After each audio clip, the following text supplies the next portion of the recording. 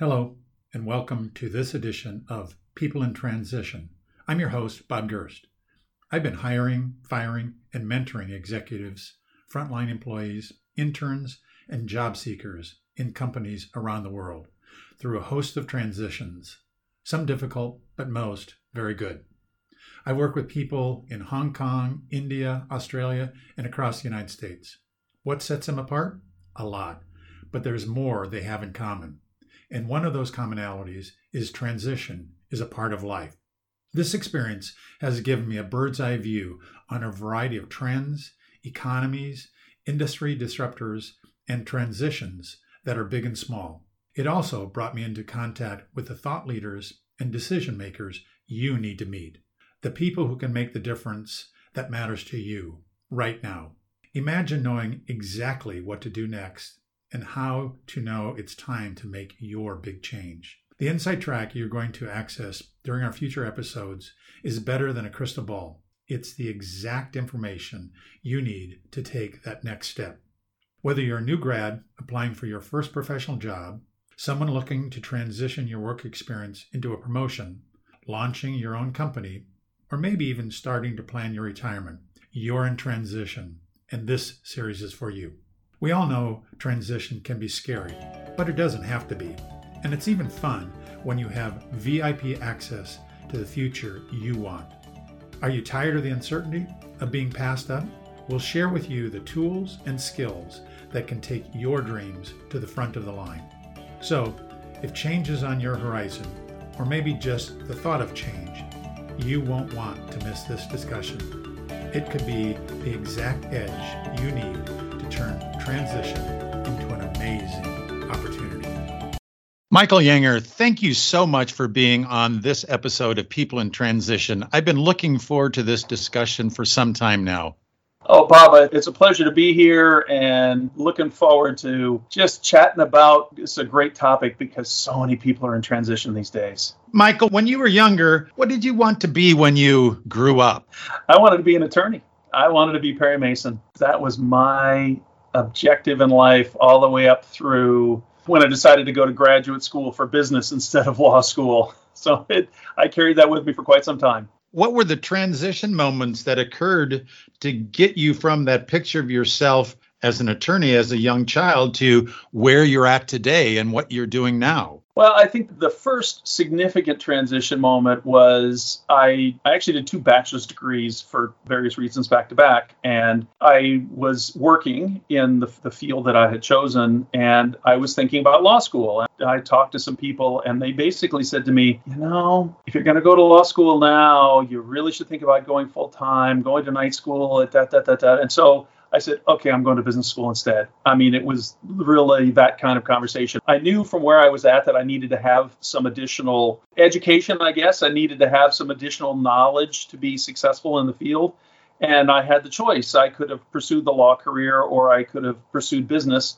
And that's what I did. I went down the business track. It was a shorter track, of course, business school versus law school, and it has paid off. Sort of navigated my way through a number of different career changes, but it's always been on the business side, and I've not looked back and said, oh God, I wish I'd been an attorney. Quite frankly, I wonder why people want to be attorneys these days.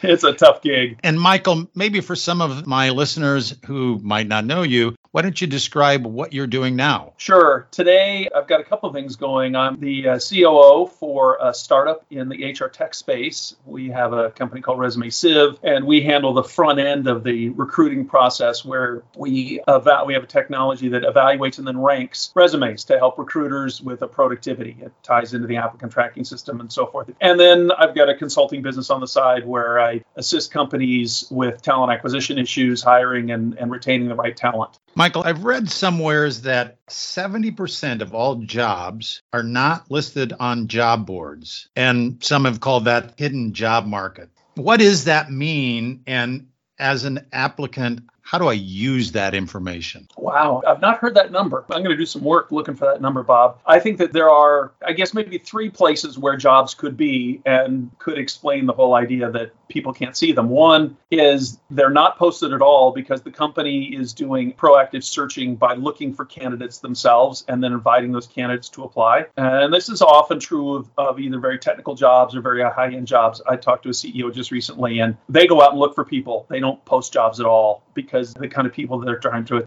attract don't look for things like that. So there are jobs like that. It's a fairly small number relatively, but there are those. Then there are jobs on company job boards, so they don't end up on something like Indeed or LinkedIn. They're on the company board. They're just posted because the company either feels like their name is strong enough or they're getting enough applicants. And then there are the jobs that are on the job boards. The jobs that are on Indeed, everybody can get to those, right? You just go to Indeed and you do your search, or you go to LinkedIn and you do your search and you can find them. The jobs that are only posted on the company job board is a little tougher. You have to know that what company is. And so if you're looking in a particular industry, you could look up the companies in that industry and then go to their career page on their website. In terms of the jobs that are never posted, either the company's filling them themselves or they're using an outside agency to do it, those come to you or you never hear about them. That's just the reality of it. Maybe you know somebody, maybe you know somebody who's a headhunter who can find those kind of jobs for you. That's the holy grail, and it's tough because those are companies that are looking for people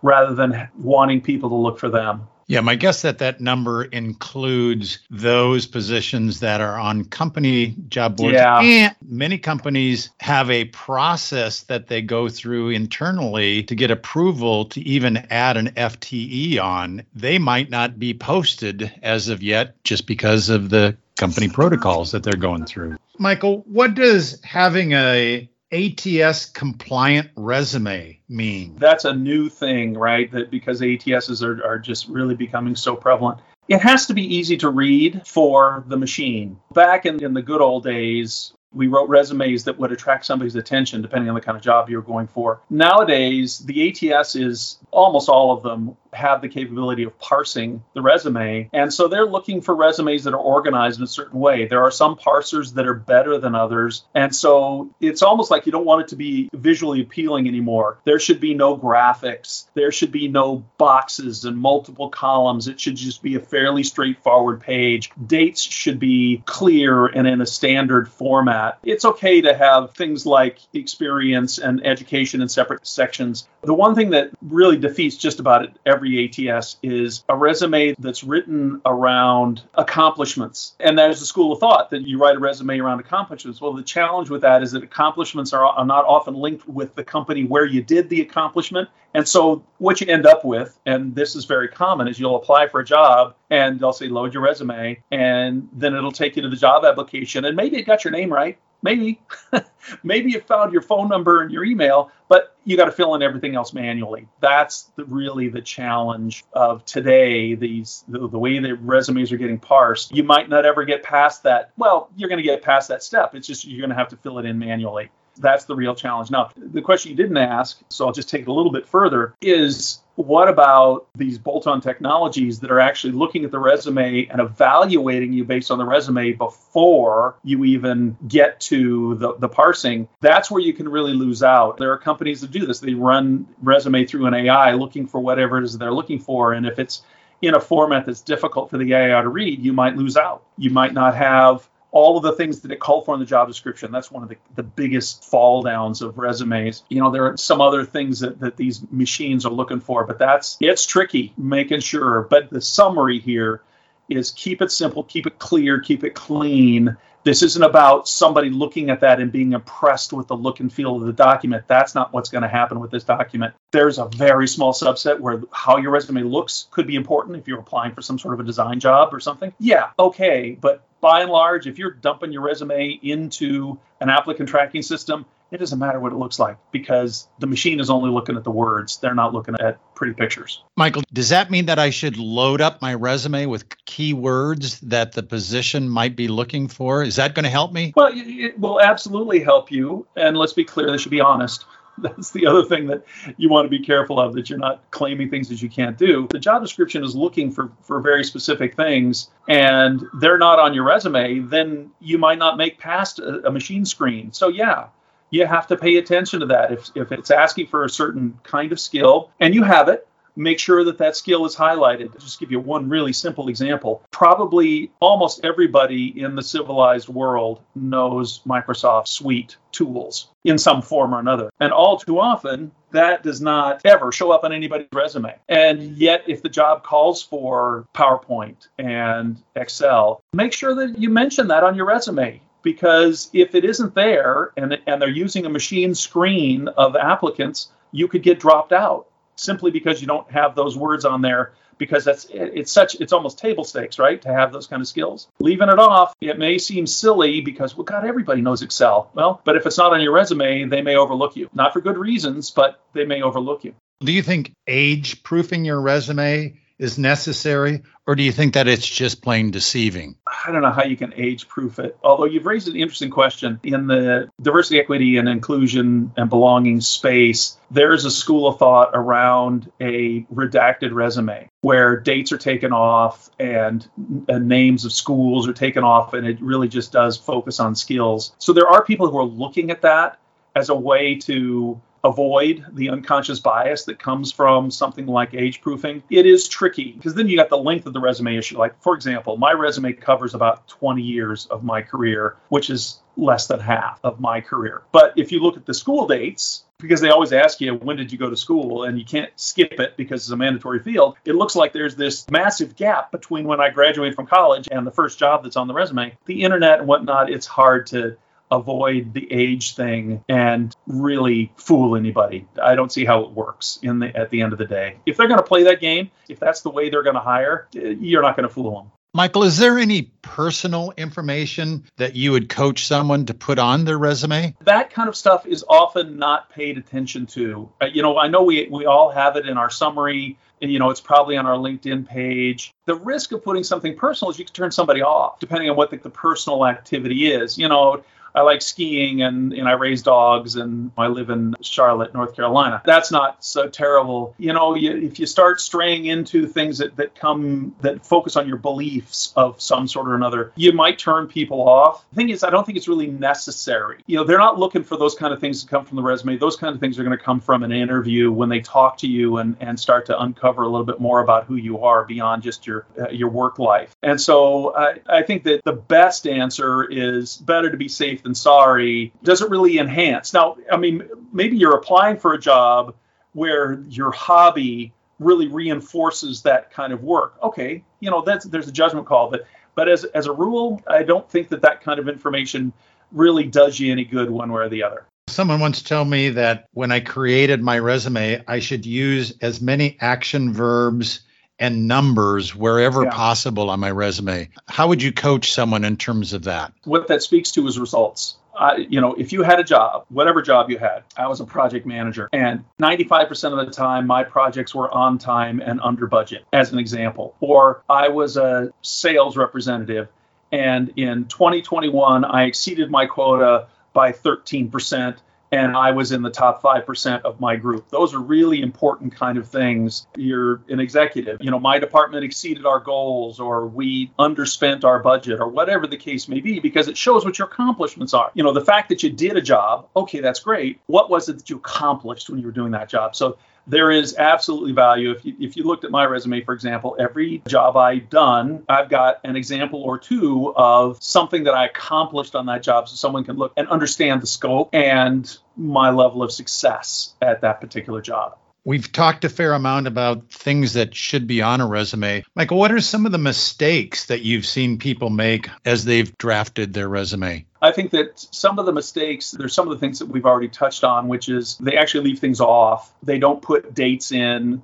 Some of these are almost editing mistakes. They leave the name of their school off. And so it's about being precise and being accurate. I think the other mistake that is certainly something that still goes on today is that people use the same resume for every job they apply for. Now, if you're applying for exactly the same job at every single company where you are applying, well, maybe that makes some sense. And generally, that's not the case. Every job has a nuance. Even if all you're applying for are sales jobs, there will be things that they're looking for, whether it's the kind of market or the kind of customer or the kind of product or whatever it is. You should spend a few minutes making sure that your resume matches the job description. This is probably the number one thing that I would leave people with. Make sure your resume matches what the job description is looking for. Again, honestly, as opposed to just making it up, because that's what companies are looking at today. I talked to a CEO a couple of weeks ago who had a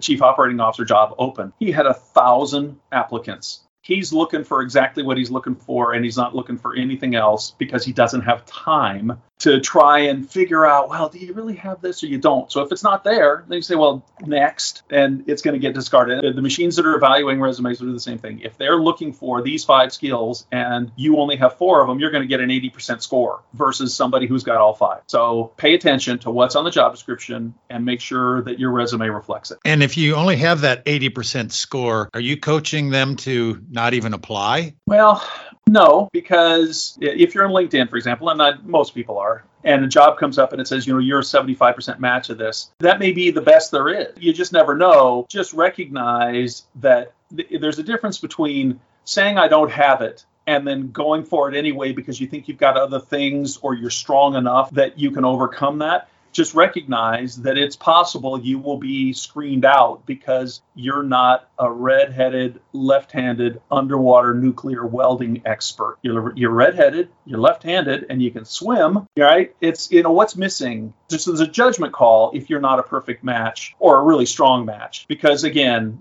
that's what the tools are looking for. They're looking for the strong match. I've recruited a lot of positions, but never a redheaded, left-handed underwater nuclear welder. Yeah, there you go. Michael, let's talk about cover letters for a moment. Should you use them? If yes, what are the key things that you'd expect to be on a cover letter? My recommendation is you use a cover letter if it's asked for. And the reason I say that is if they're asking for it, then they're probably going to read it. If they're not asking for it, then you're potentially putting something in there that's never going to be evaluated. So it's something to think about. Yeah, again, if you're applying through an ATS, this is certainly true. Now, if you're applying and you're sending something to somebody, either because they asked or because you got introduced or because you think that they might actually open your email or your letter, sure, you can put a cover letter on it. It should be brief. It should speak to what's your objective, how do you fit, what kind of value you can bring, and suggest next steps. Now, you can do the same thing often in LinkedIn, right? I mean, one of the things that I was coached on and I share with other people is when you apply to a job, for example, on LinkedIn.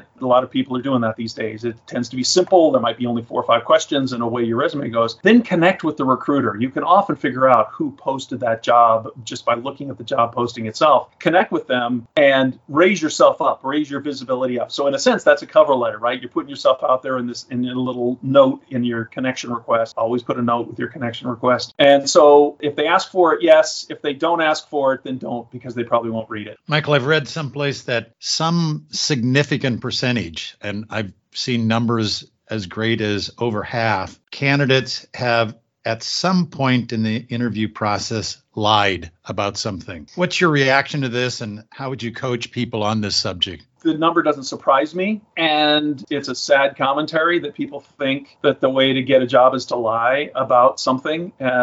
It's even gotten in some quarters, particularly IT, where the resume is fiction because the person who shows up for the job was not the person in the resume. It's just amazing the links that people go to. My advice is tell the truth, right? If somebody's looking for 20 years of sales experience and you've got 3, but you think that those 3 make a difference, then talk about that. Why is it you think that you're qualified to be in this conversation? A lie is going to come back and bite you at some point. I mean, at best case, you get fired. Worst case, they might prosecute you depending on what the circumstances are. That's a heck of a way to start a relationship. And I don't know that I'm going to convince anybody who would choose to lie in the first place, but it's so easy to get caught up in a lie, particularly if it's something like, where did you go to school? Or what degree do you have? Or what company did you work at? Those kind of things can all be discovered.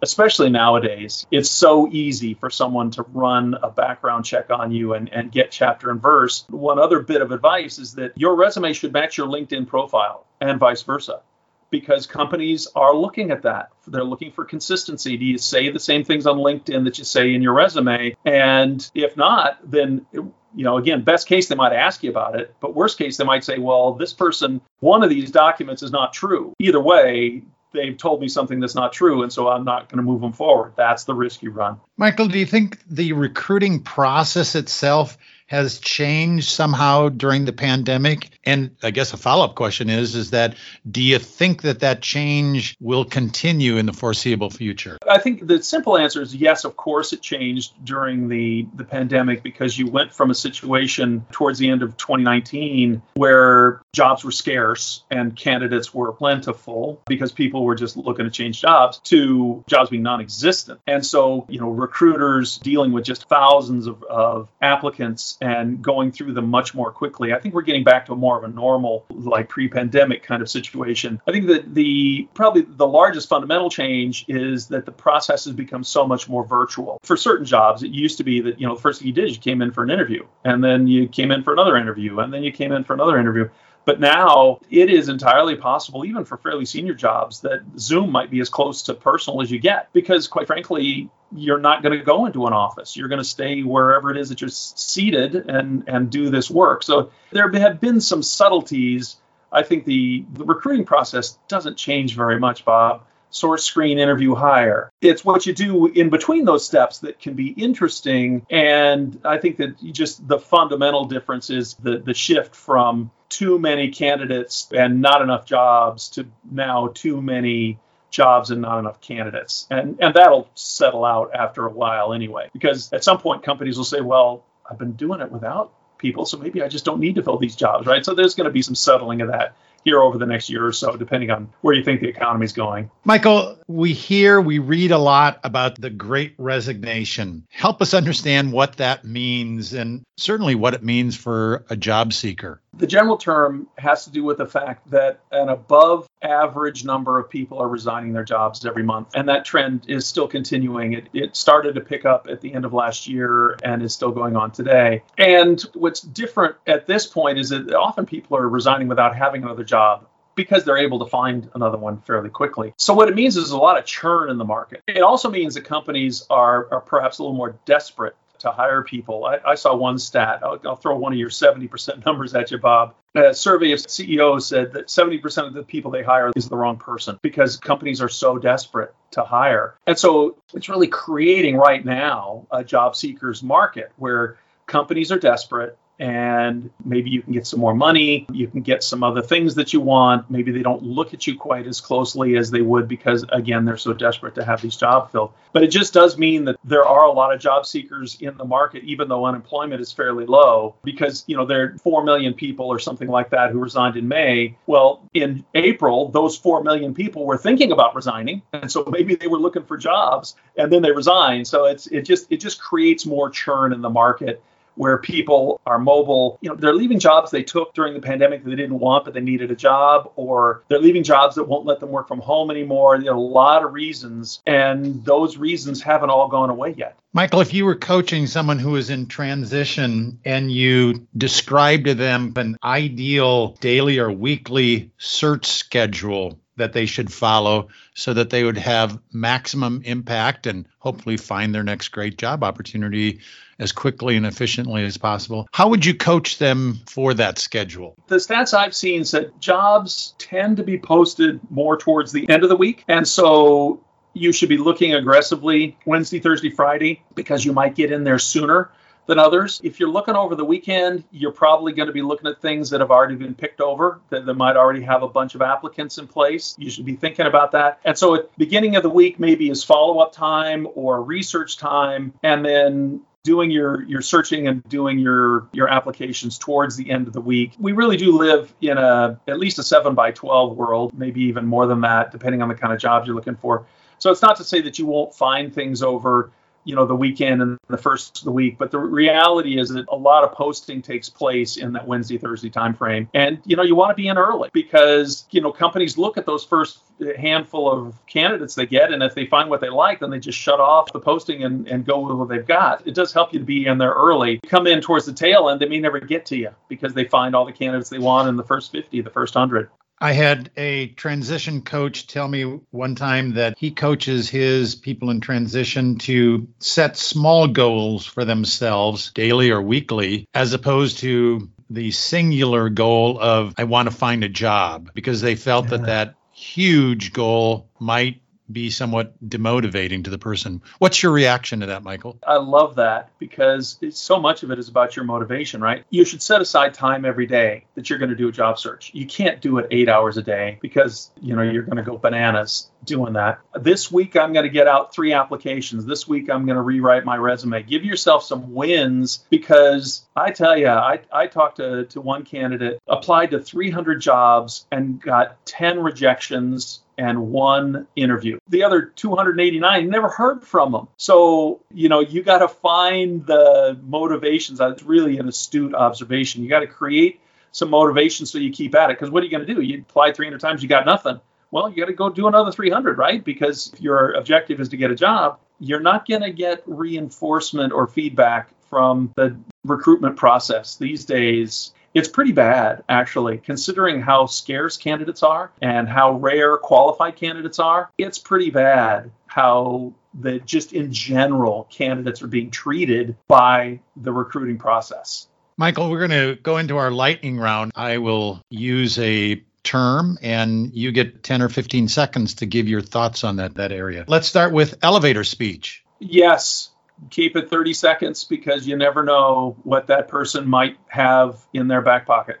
Dress for the interview. Yes, you should understand what the culture is of the company. That doesn't mean always wear a suit. Maybe it means wearing a polo shirt.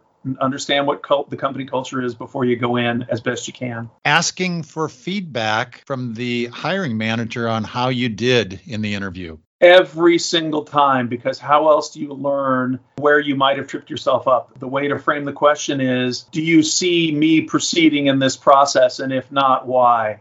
Body language during the interview, especially over Zoom. Oh, yeah. You got to be engaged and people will see it. If you're slouched in your chair and you're wearing a hoodie, I mean, come on. Do you want the job or not? Yeah. Work to match the intensity of the interviewer. That also is important because there's a real subliminal message there that you're in sync with the person you're talking to. If they're into it, leaning forward, if they're a little relaxed, it's okay for you to be a little relaxed. And they will see it, whether it's Zoom or whether it's in person. Thank you notes after an interview. Oh, totally. If nothing else, because it's just the way to be polite. You may not get an answer, but absolutely. And boy, if you can, send it a hard copy because that is so classy.